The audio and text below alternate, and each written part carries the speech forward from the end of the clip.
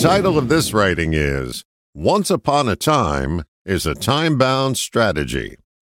Looking back can be fun and sometimes an eye-opening experience. When it's your primary focus, your life is tied to the past and not moving forward.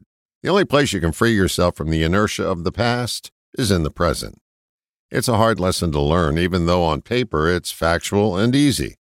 The lesson that we give lip service to learning is that the past is over. However, our words often are not backed up by our actions, and that keeps us lip-locked to the past. The karma of your past will follow you wherever you go until you acknowledge it and allow it to go away. Then you'll start to grow. A steady diet of the past makes us shrinking violets. We're bound by the time and place of memory lane, wanting everything new to remain the same. It's a strategy that only produces cobwebs and constriction, not to mention codgery, if that's even a word. If the past isn't acting as a reference or a springboard, you're diving headfirst into an unfilled concrete pool.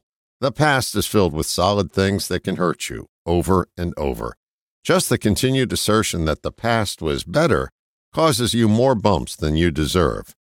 How can anything live up to something that doesn't exist? The past existed. The future isn't here yet. What's left? Now is where life happens. If your life isn't happening, you're ignoring now and trading in your life for a handful of memories. The Manhattan Indians got a better deal.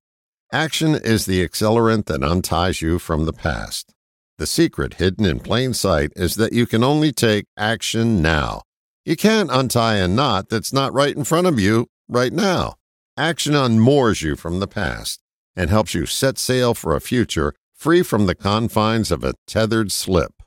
The past will lose its hold on you when you commit yourself to do. Do something now. Put the accent on action and you'll set something in motion, something more than a faded notion. You have the ability to create in each new moment, but you'll only create the past if you don't take action. Ask yourself this life-producing question. What action can I take today that will make the past fade away? All the best, John.